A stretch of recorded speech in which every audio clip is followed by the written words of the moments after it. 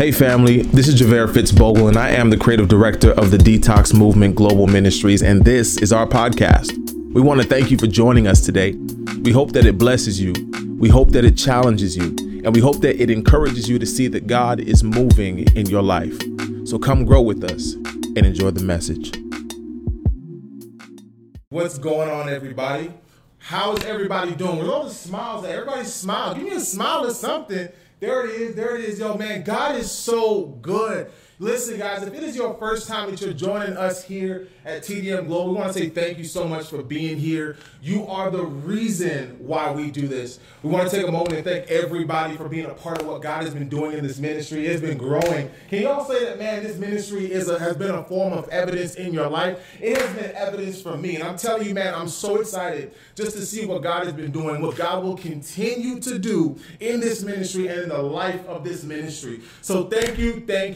If it is your first time, guys, please connect with one of our chat hosts. If you're on YouTube, if you're on Zoom, if you're on Facebook, wherever you're watching right now, we want to say thank you for being here, and we want to get plugged in with you. So, if y'all have been rocking with us, we have dived into this amazing series entitled Evidence. Now, this series has been a blessing.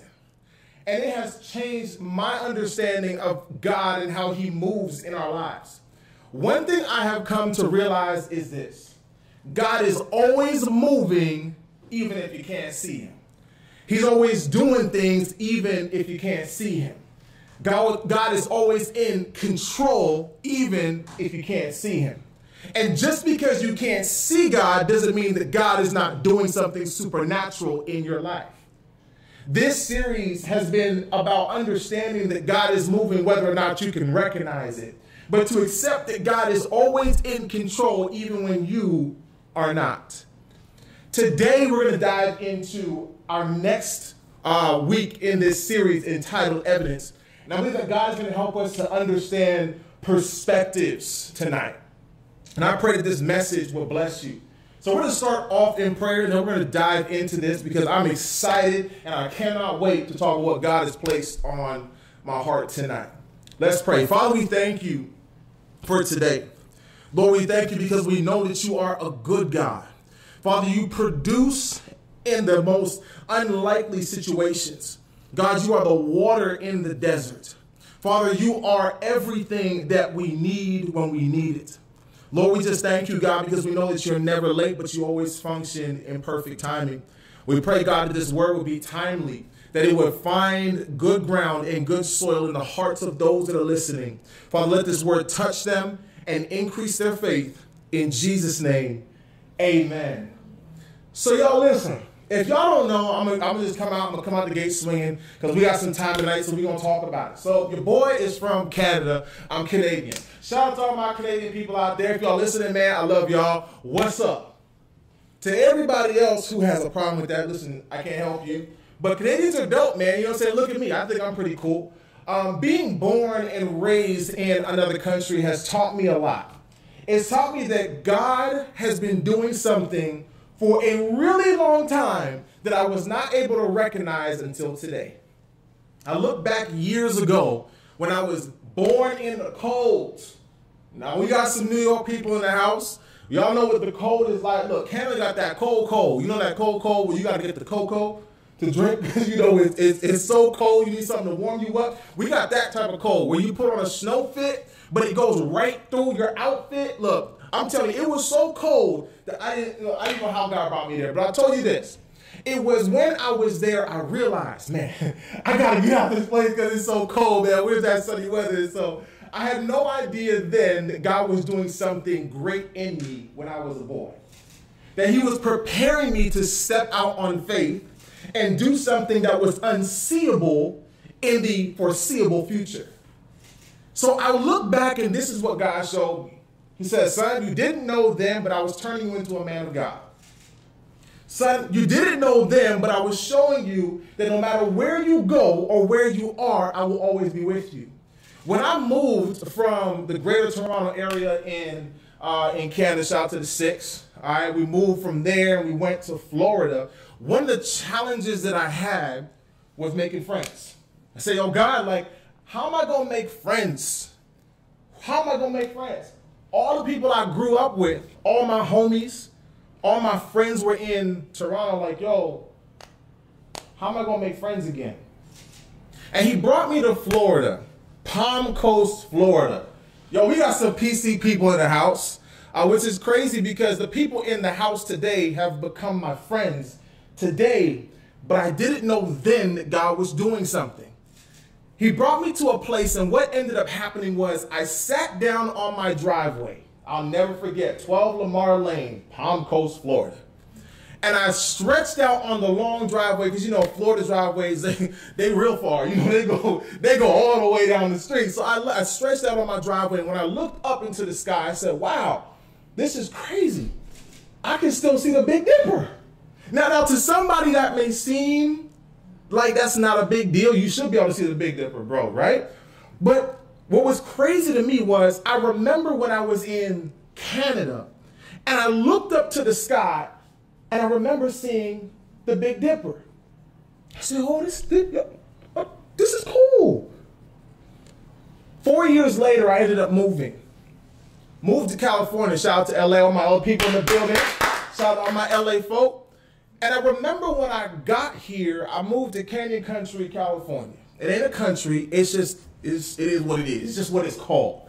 And I remember I got to my uncle's house where I was living, and the first thing I did when I got there was I laid on the driveway, I looked up to the sky, and I promise you, I saw the Big Dipper. Now, somebody might say, well, bro, you're supposed to see the Big Dipper, right? But it didn't hit me. The same Big Dipper I saw in Canada was the same Big Dipper I saw in Florida. It was the same Big Dipper I saw in California. I said, God, why does it feel like I haven't moved an inch, but I traveled all across the country? He said, son, because just like no matter where you go, you can still see, no matter where I am, I see you. He showed me that he doesn't function in proximity, but God is all around me. From a very young age, I began to learn that God was showing me what evidence looked like. He was showing me that if you trace your steps back and you go and look at where you came from, you will always see signs that show that no matter how far you've gone, whether you strayed away from God or whether you've gotten closer seemingly, that you get to a place to where you realize that God has never moved an inch. God was there when you was in the trenches. He was there when you was insecure. God was there when he was making you to become something. God was there when you were in your darkest season. No matter where you go, if you look up, you'll be able to see him. It's almost as if he never moved. Last week we started talking about Moses, or 2 weeks now we dived in, started talking deeper about Moses. And one of the things that we had to pull away and understand was that Moses was becoming even from a baby. Now, a lot of you know the story, so you know how it progresses from where we left off. But last week we talked about how when you let go of something, you give God the opportunity to bless it in such a way that he may give you the opportunity to pick it back up again. This week, we're going to talk about a teaching or a message entitled Unseen Evidence. Unseen Evidence. A topic that's so close to my heart, it makes me feel some sort of way. Because there has been evidence throughout my whole life to point that I would have been here today, but I couldn't see it. I have, kid you not, 2 people in this room right now that I grew up with in Florida, but they're here with me in California. And a lot of you who know geography know that Florida ain't down the street. But I'll tell you this, what I didn't know God was doing 15 years ago, he showed me what was happening today. Last week we talked about how you may not know when something's happening until it happens, but this week we're going to talk about what happens when it's happening, but you don't just know it's happening. We're going to continue our reading from Exodus chapter 2 and verse 11. Before I read Exodus chapter 2 and verse 11, I want to highlight that this is our pilot scripture, not just for this message, but for this series. Hebrews 11:1 says, now faith is the substance of things hoped for and the evidence of things not seen. If you don't have this scripture memorized, write it down and memorize it.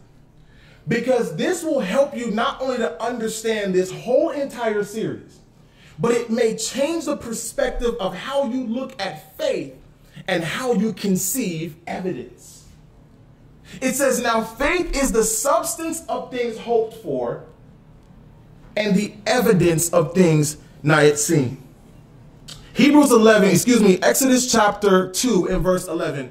I'm going to read up until verse 22, and this is going to encapsulate our whole teaching tonight, and I want us to really pull together this idea or this message entitled Unseen Evidence. Exodus chapter 2 and verse 11. It says this, now one day, continuing from where we left off, one day when Moses had grown up, he went out to his people and looked on their burdens, and he saw an Egyptian beating a Hebrew. Now remember context now, this Egyptian boy now growing up named Moses is now in a specific place. Now he's like, wait a second, now I'm a prince of the land, but something's not right. And we talked about this last week, but I want you guys to stay with us in the progression here. In verse 12, it says, he looked his way and seeing no one, he struck down the Egyptian and hid him in the sand. When he went out the next day, behold, the two Hebrews were struggling together. And as he said to the man in the wrong, he said, why do you strike your companion? Why are you striking your homie, bro? That's your boy. He answered, who made you a prince and a judge over us, Moses? Do you mean to kill me as you killed the Egyptian that I saw you kill yesterday? And then Moses was afraid because he thought, surely the thing is known, meaning they seen me. Now they figured me out. They saw me kill him. Like, yo, what am I going to do? Verse 15, when Pharaoh heard of it, he sought then to kill Moses. But Moses fled from Pharaoh and stayed in the land of Midian, and he sat down by a well. Somebody say, it is well. It is well. Now, verse 16, the priest of Midian had 7 daughters. He got 7 girls. He's blessed. And they came and drew the water and filled the troughs of water and their father's flock, and the shepherds came and then drove away them. But Moses stood up and saved them and watered their flock. Verse 18, when they came home to their father Reuel, he said, how is it that you came back so early, girls? And they said to him, an Egyptian delivered us out of the hands of the shepherds, and even drew water out for us. Watered the flock. And he said then to his daughters, then, where is he at? Where he at, though? Why have you left this man? Call him. Tell him to come. Let us eat bread with us. 21 says, and Moses then was content to dwell with the man. And he gave Moses his daughter Zipporah. Man, he got a girl out of this. This is crazy. Verse 22 says, then she gave birth to a son, and he called his name Gershom. For he said, I have been a sojourner in a foreign land. Let's talk about this teaching entitled Unseen Evidence. Now it's our Bible study, so what we're going to do, we're going to go verse by verse. Y'all been liking that, at least as far as this Bible study is concerned, because we want to grow in our faith together. So let's do this. Let's dive in together. Verse 11 says, now, and one day, which was after the fact that we remember he was raised into this Egyptian lifestyle. It says, now one day when Moses had grown up, he went out to his people and looked on their burdens. Now we're going to sit here for a minute. I want to ask everybody a question. What burdens do you have that propels you to move out on faith? We see that Moses was in a unique position where he was now forced to see something that caused him to feel compassion for the people that he did not grow up with. There are people in this room that I grew up with. And because I grew up with them, I got so much compassion for them. And there's people in here that I have not grown up with, but yet I still have compassion for them. What does that tell us? It tells us that just because you didn't know somebody doesn't mean you can't love that person. Moses realized that even though he was an Egyptian, he recognized the people who he was from. He's talking now about Christians. He's saying, yo, I recognize you because you're a Christian. When we weren't growing up together, I was raised in a different space, but you know, I resonate with you. I feel you. Because you cannot break the bond of who you were raised to be. You might not have been raised with somebody, but if they're blood, they're blood. If they're family, they're family. He was in a position where he began to feel the burden of the people he wasn't even raised with. And that burden began to move and do something on the inside of him. And I think a lot of us have been or are in a place where we feel for somebody, something, or someone that we may know or may not know, but because we feel, there is always something behind the feeling. If you ever feel burdened for a reason, God has a plan with that burden. Look at what's going to happen. I want everyone to write this point down. God will often propel you by placing a burden upon you. Burdens come in different forms. They look in different ways. You say, well, what do you mean? God doesn't do it. Yes, God does it. God will allow you to do it. Y'all remember the scripture. Look at 1 Corinthians 10 and 13. 1 Corinthians 10 and 13 says, now, no temptation has overtaken you except that which is common to man. But God is faithful. Somebody say, God is faithful. God is faithful. Who will not allow you to be tempted beyond your ability or what you are able, but with the temptation, he will always give you a way of escape, that you may be able to bear it. Let's define a burden. A burden, by definition, is a load. Somebody write that down. A burden is a load. Typically, it's a heavy load. If we define bear, right? Bear means to carry. It means to carry a specific weight. So to burden or a burden and to bear, also to bear or to carry, two things in contrast with each other. We have to look at it together in the context of this scripture. Moses felt the weight of oppression over the people that he was amongst. And he was moved with compassion towards them, and he was moved with anger towards the people that were doing something wrong. Moses felt a sense of burden from something that he felt necessary to carry for a specific reason. Stay with me. It was compassion for the people that moved him, and it was righteous indignation that also raised anger against the people he was with. Now, we do not know what righteous indignation is. We're going to talk about this. Because what a lot of people don't know is that, yes, anger is a sin, but anger is something that isn't totally sinful by itself. But you can have something called righteous indignation. Righteous indignation is the type of anger that God has. It's righteous anger. It's when you do something wrong and it makes you get mad. Yo, what are you doing? You mean you won't do this? How are you going to sin against your God? Paul was real hard with it like that. Paul saw someone sinning, he would go crazy. Like, you going to do that to your God? You know, some people are like real, they real Christian. They see something, you doing something like, how can you do that to Jesus, man?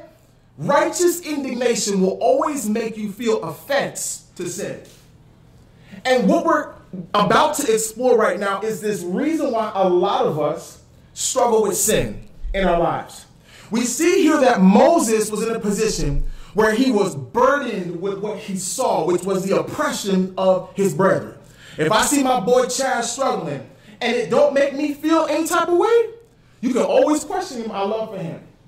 If I see my sister Javante and she's hurting over there and that don't make me feel no kind of way, you can always question what really is going on. Do you really care about me? Because when you care about someone, you'll always feel a sense of weight for them. Righteous indignation is the separation between hating something that's good and hating something that's bad. God hates sin. How can you hate something? No, that ain't the Bible. It's Bible. God hates a lot of things. And he's angry at a lot of things, but his anger never provokes him to wrath. What I want to tell each and every single person listening today, some things you can get angry for, and some things you cannot. And before we move forward, we got to separate this understanding. Number one, if you get angry at something, what are you getting angry at? That's the question. Because if you're getting angry at something that is unrighteous, then there's always righteous indignation attached to it. But if you're getting angry at something, and the thing that you're getting angry at leads you to sin, then it's not righteous anger. A lot of us land ourselves in a position where we get angry and we do things that cause us to sin, and God is not pleased. My boy Moses here was about to do something he shouldn't have did. He's about to take someone's life because he saw someone else getting beat up. He didn't like that. He didn't like what he was doing to you, Crystal. He didn't like what was going on with you, Ted. He didn't like that. So because he didn't like what was going on, he said, I'm going to take someone else's life. And this is where a lot of us get trapped in this rat race. We say, you know what? I don't like what you did to my boy, so I'm going to pull out the gat and do it myself. Oh, you think you're going to cross me? Oh, you think you're going to cross my girl like that? Okay, cool. I'm going to handle that. And this type of pride begins to climb up on the inside of us. And it forces us to do things that forfeit the blessing that God is building in us. I have learned that every form of anger will be tested. And the test always comes in a form of evidence. I did not know then, but the moment this man was triggered, he was tested. Every single time you are triggered, you'll be tested. And it does not mean that you should always play nice and roll over, but sometimes it means you got to know what you're getting angry for. For years, I struggled with pride. I mean, years, just struggled with pride, struggled with lust. I struggled with so many different things. And my inability to get past them wasn't based on the struggle. It was based on a misplacement of anger. I got angry at myself. I got angry at the people around me. You was treating my family wrong, so I got angry at you. But never did I want to get angry with my sin. If Moses were to understand how to place his anger, he would have found something that would have changed his life. Righteous indignation. It says here that the burden is that he saw the people getting beat up, and this was just real hard for him, and it was one of his own. In verse 12, he says, he looked this way, and at that point, seeing no one around, he then struck the man down and hid him in the sand. How many of us find ourselves in this exact position? Where we look around and we start plotting. Well, I wonder if I could premeditate and kill this dude real quick. Oh, maybe nobody's seen me, so I could probably cheat on this test real quick. You know what? They ain't gonna find me on the taxes, so as long as they're not looking for me, I can switch up this number. I can claim this kid that lives in my house, but it's really not my dependent. I'm thinking that maybe I can tell this dude that the baby's his, but it's really not. I don't know. How many times do we find ourselves in a position where we look around to avoid certain things, when God wants us to handle it in a moment? Every single time you are triggered, you are tested. Tests always come on the tail end of triggers. He found himself in a place where he looked around. In other words, he was looking for Egyptians. He was looking to see if an Egyptian was going to see him, but he struck down an Egyptian and then hit him in the sand. Verse 13 says, now when he went out the next day, behold, two Hebrews were there who were struggling with one another, meaning they were fighting. He didn't like that. And he said to the man in the wrong, the person who was really wrong for starting the fight, he said, wait, hold on. Why do you strike your brother, your companion, your neighbor? Why you two fighting over there? What's wrong with you? And he responded, who made you a prince and a judge over us? It's so interesting in verse 12 and verse 13. As I'm reading the text, I'm realizing that he was looking for Egyptians, but he was not looking for his own people. And it was his own people who ratted him out. Which makes me think, no matter what you do or how you do it, everything always comes up to the light. Everything comes to the surface. If it doesn't come today, it will come tomorrow. In Moses' case, it literally came the next day. And he looked at him and said, now, first off, who made you a prince and a judge over us? Now, this is where we're going to start the understanding of this message. Because we have to understand that no matter what we go through or how we go through it, God still sees you as beautiful. He sees you as anointed. He sees you as perfect. He sees you as righteous. God sees you as the man of God that he's made you to be, the woman of God that he's made you to be. He still sees that king and that priest on the inside of you. My boy Moses just sinned. He took an eye for an eye, literally. He literally went and sinned because of an uncontrollable passion. And he found himself in a position with God. Watch this text here, not with man. Because I'm learning now in the text that even if I do something wrong, it doesn't change who I am in Christ. So people are still going to see me a certain type of way, but they're also going to see my sin. This guy here is talking to me saying, "Oh, first off, who is you that you think you was a prince and a judge?" And when I read it, God made me read it again, and it actually sounded like this. Well, who are you? A prince? A judge? Who made you prince and judge? Well, what is the context? The context is not, yo, who is you? But the context is, who are you? Moses was a prince, and he was a judge in the making. But somehow the people who saw him could only see who God was making them to be. I come here today to tell you that no matter what you've done, no matter where you are going, it does not change the purpose that God put on the inside of you. Why? Write this down. Because purpose is permanent. Moses was a prince because he was. And he was a judge because he was. And the question was, who made him a prince and a judge over the people of Israel, not the Egyptians? So they didn't receive him. But what they didn't know was God had already received him even in the middle of his mistakes. I want every single person listening today to remember this point. God has already accepted you in spite of your mistakes. You have been accepted. God sees you. He still wants you. No matter what you did yesterday, he still wants you. No matter what you did last night, he still wants you. No matter what you may do, he still wants you. It doesn't change your purpose because your purpose is permanent. The problem is most of us can't see our purpose because it's unseen in the moment. You see, what's unseen in the moment may seem like it doesn't exist. But if purpose is permanent, it doesn't matter if you cannot see it. It is still there. Who made you a prince, Moses? God did. Who made you a judge, Moses? God did.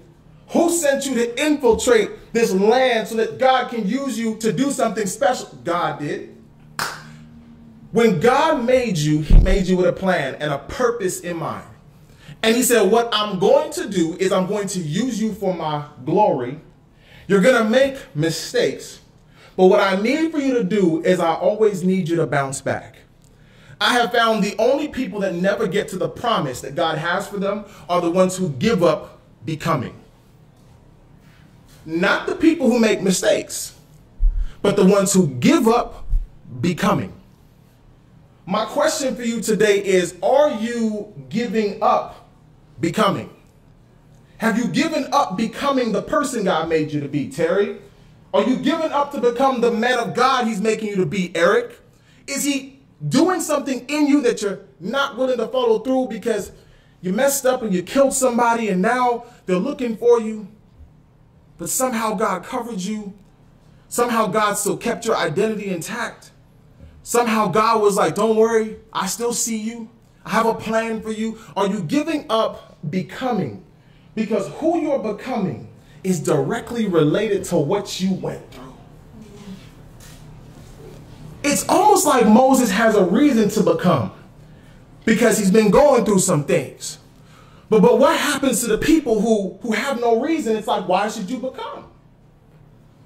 So I've come to realize that adversity is the most fruitful ground for purpose to exist.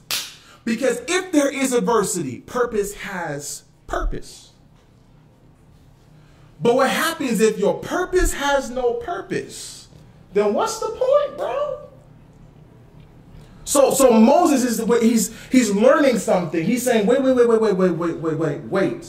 You mean to tell me that I was in a basket and my mama put me down a lake and I landed inside the palace and now I'm a prince and now I'm royalty, but something don't sit right, and because it doesn't sit right with me, I feel this draw or this connection, this burden for my people, and now I'm out here. It almost seems like I killed this person, but it's almost like, geez, it triggered something. Now I'm on this cascade that's about to happen, and I just don't know what's going on. But somebody listen to what I'm telling you today. Some triggers are meant to trigger you into your purpose.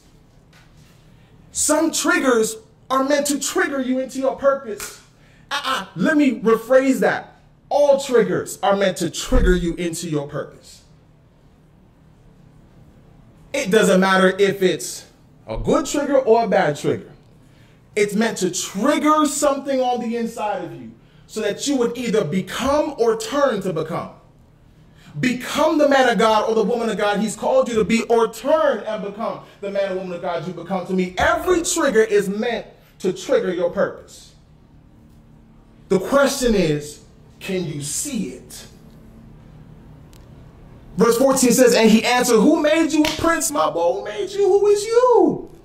Do you mean to kill me as you killed that Egyptian? That Moses was afraid. And this is where a lot of us find ourselves, in a place of fear, because we don't really know what we should do because we did something wrong. And we run. But this is where a lot of us need to do the opposite of running. We need to be still. And we need to face things and confront things. Even the smallest of things. Like I was late for like a couple of appointments this week, and I really don't like being late, and sometimes I don't put myself in the position to always be on time. And I was confronted with the opportunity to lie. This is what happened. And I was like, oh, I could get out of this real quick. You know what I'm saying? Let me throw a little lie in the atmosphere real quick and save myself. And I felt the conviction of Christ hit me. And what a lot of people don't realize is conviction is a burden. It's something that you're supposed to carry, and we're supposed to carry it so that it could cause us to turn. Oh, that was good. That was a good little turn. I like that. It's just it caused you to turn from a possible wrong decision and put yourself in alignment with where God wants you to be. And I said, Lord, I'm going to be honest with you. I don't want to lie, but I feel like I'm about to do this, man. I need you to come through for your boy. Tell you what, let's make you a deal. I'll be rationalizing with God just like that. Like, let's make you a deal, God, right? If you work this out, we're going to get this right next time. Now, you know, we always do that, like, yo, God help me, and then we end up doing it again, right? But I was my heart was right. I'm like, yo, God, if we work this out. So I said, Lord, you handle it. I kid you not, I was about 30 minutes late. I ended up driving the wrong way. Okay, this is his life. Things happen. I ended up being an hour late. Now, this is after I was getting ready to lie now. An hour late. And what ended up happening was, because I was an hour late, it forced me to pick up the phone, to call, and to present my situation. And I did not know, because I want to tell you, I wasn't going to do this. I was going to lie. I'm telling you right now, I was going to lie. I was so close. I was like, God, I'm going to tell him a lie. I was in the trenches, got a car accident or something. I was going to pull something out of the strings. And God told me, convicted me. And he said, now, if you lie, you're going to mess it up. So instead, let me put you in a position to be honest. I had to pick up the phone. I had to tell him, like, yo, listen, I legit went the wrong way. I'm late. It was one situation where I was forced to tell the truth. But because it triggered a response, it actually helped me to step into alignment with where God had me to be. And somehow, the dude had more compassion than I thought he would. But I was even more late than I was the first time I was getting ready to lie. And I realized that because I was able to be honest and allowed those triggers to trigger me into the direction where God wanted me to be, I was able not only to experience the fullness that God had in that moment, but also his grace. When you allow the triggers of God to trigger you into alignment with him, you will always find out that God's grace is real. He just covers you. Like somehow you just made it through and you was good. Wait, you mean to tell me that they only gonna do this much? You mean to tell me they're not gonna kick me out? You mean to tell me y'all gonna let me stay? Sometimes when we take the wrong decision, we could push ourselves in a wrong place. Moses decided to run. But I want everyone here to understand this before we keep moving forward. That when you are in the will of God and your heart, we talked about this like last series, right? Is set on the things of God, what God will do is he'll order your steps. He'll bring you full circle. He'll allow you to go this way to set you up for something that was supposed to happen. Let's watch what goes down here. It says, now, do you mean to kill me as you killed the Egyptian? And Moses said in verse 14, he says, surely this is known. When Pharaoh found out about it, he sought to kill Moses. But Moses fled from Pharaoh and stayed in the land of Midian. Midian means it's talking about the lineage of Abraham and downward. It refers to that line of people. And he sat down by a well. Which is interesting because sometimes placement always matters. Sometimes when you're going through a hard season, life gets hard, you're messed up, you're running. Sometimes the best place you can plant yourself is to a well. Because you don't have to go nowhere. Because everything you need it's here. Sometimes running doesn't get you anywhere, but being still does. Like, why a well? A well doesn't move. We're going to come back. It says, verse 16, and the priests of Midian had 7 daughters, and they came and drew water from the well and filled the troughs with water and their flocks. 17 says, and the shepherds came and drove them away, but Moses stood up and saved them and watered the flock. Moses stood up and saved them and watered the flock. Underline that. Moses stood up and saved them, and he watered the flock. What's interesting was this wasn't the first time Moses did this. It seems like when he was in Egypt, he also stood up, saved them, and he also watered the flock. We would say, explain this, Javert. Let's talk about this for a second, right? What do shepherds do? Shepherds protect and they tend, right? They protect the flock and they tend to the flock. Write that down. Shepherds, they protect the flock and they tend to the flock. They protect the sheep from any type of danger and they tend to everything that the flock needs. Psalms 23 and 4. Y'all know this, but we're going to read it together. Psalms 23 verse 4 says, yea, though I walk through the valley of the shadow of death, I will fear no evil. Why? For thou art with me. Your rod and your staff, they comfort me. A shepherd always carries a rod and a staff. They carry a rod and a staff. One, the rod is used to correct. The staff is used to tend. So one tends and one corrects. Y'all think it's just for walking up the mountains. Huh? It ain't just for walking. It ain't just a walking stick. They're there to smack the sheep when they're acting up. But they're also there to keep them in alignment and give them what they need. Which is interesting because the rod of God does the same thing. When you mess up, it corrects you, but it also gives you everything that you need. So we find out that Moses was in a place of correction, but he was also in a place of resource. He left the place where he thought he was safe, which was Egypt. That's correction.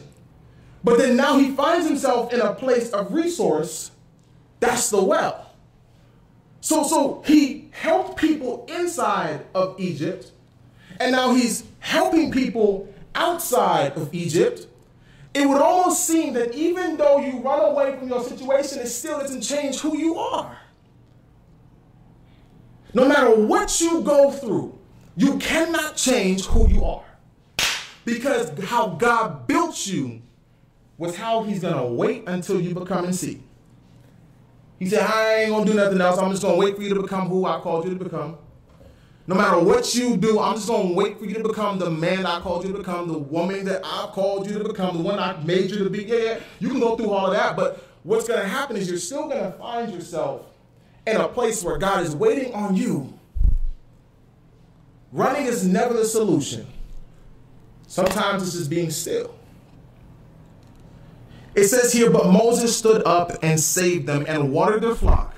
And when they came home to their father Raoul, they said, now, how is it that you've come home so soon, my girls? And they said in verse 19, an Egyptian delivered us. Yo, this is crazy. Out of the hands of the shepherd, and even drew water for us and watered the flock. He delivered, he drew, and he watered. Moses was out of Egypt, but it did not change how the people saw him. Meaning they still saw him as an Egyptian. Sometimes it's not about leaving a place. But sometimes it's about leaving position. You see, I left Florida and I came to Cali. I left a place, but I was in the same position.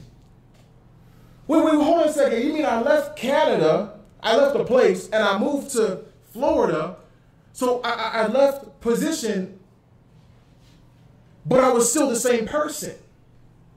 God hasn't changed. He doesn't function in proximity, but he's always the same. Moses left the place, but he was still an Egyptian. There was something that Moses had to understand in becoming. He had to learn that it wasn't about leaving Egypt. It was about leaving the idea of an Egyptian. Some of us are so stuck in the nature of who we are that God can't even take us to become a different person because we're so fixed on leaving places. Well, maybe if I just get out of Tulsa, I'm going to be good. I just need to get out the house and I'm going to be good. You know what? This family here, this ain't working for me. I'm just going to leave and I'm going to be good. And you leave your position, but you still have the same condition. The idea is not leaving places, but the idea is leaving your placement. Where is your mind placed? Who are you inside of you? Who is God trying to take you out of? What portion of you that makes you feel stagnant? You're not moving nowhere. You're not going no places. What is it? What is it about you that God is trying to change? But you won't let him change because you think that you change your environment. But the environment is not what changes you. You change the environment. So the Bible says that we're supposed to be the salt. Salt changes environment.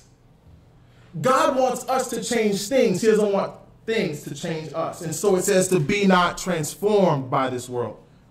Do not conform to this world, but be transformed by the renewing of your mind. What God wants to do is never around us. It's in us first.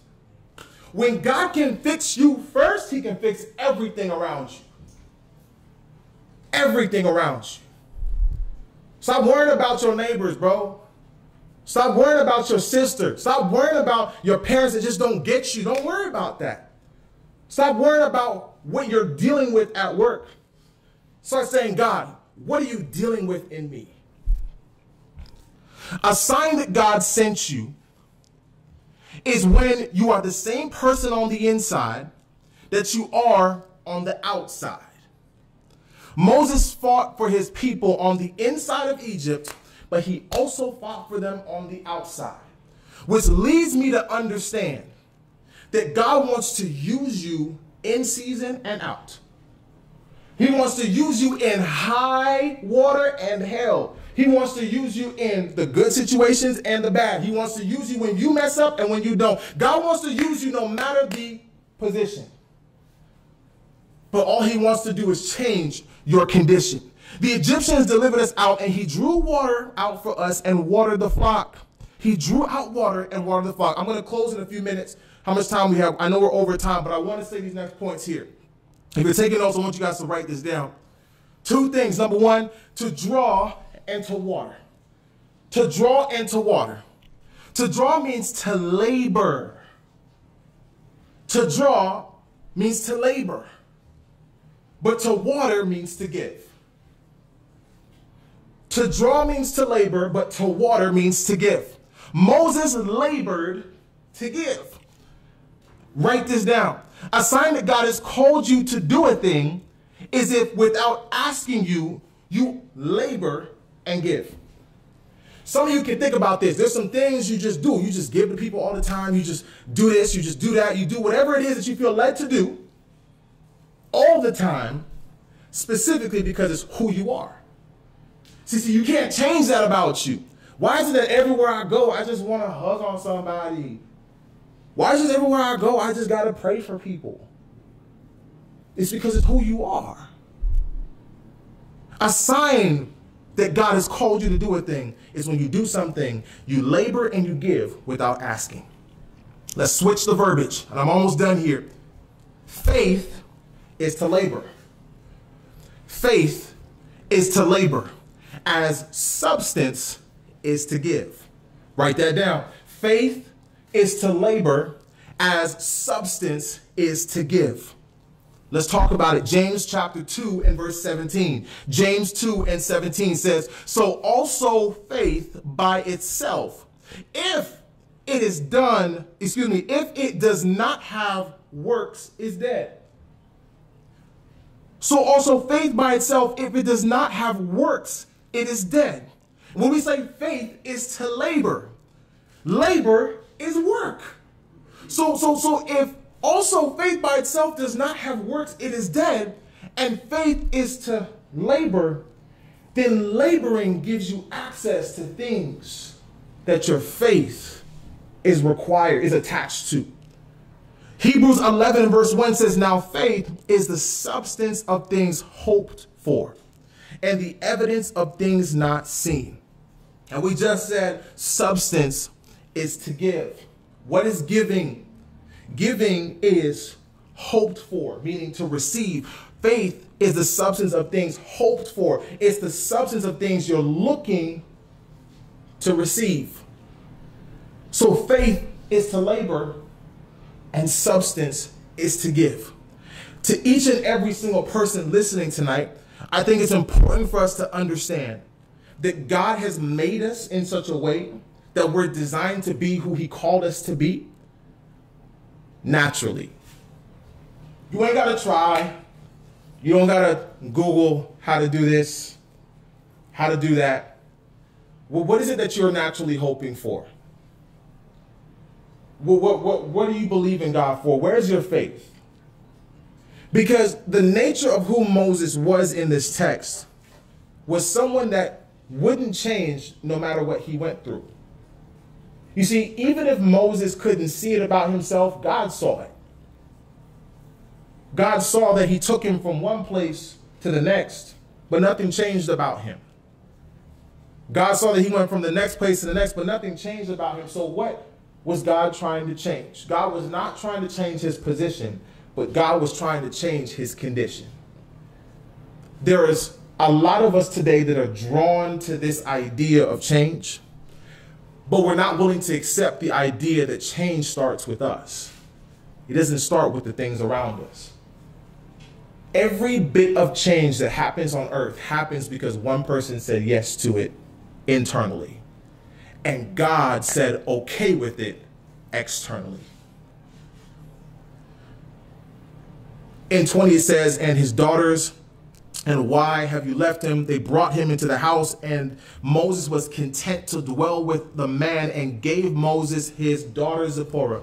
Verse 22 says, and gave birth to a son and called his name Gershom, for he said, I have been a sojourner in a foreign land. Other version says, I have been a foreigner in another land.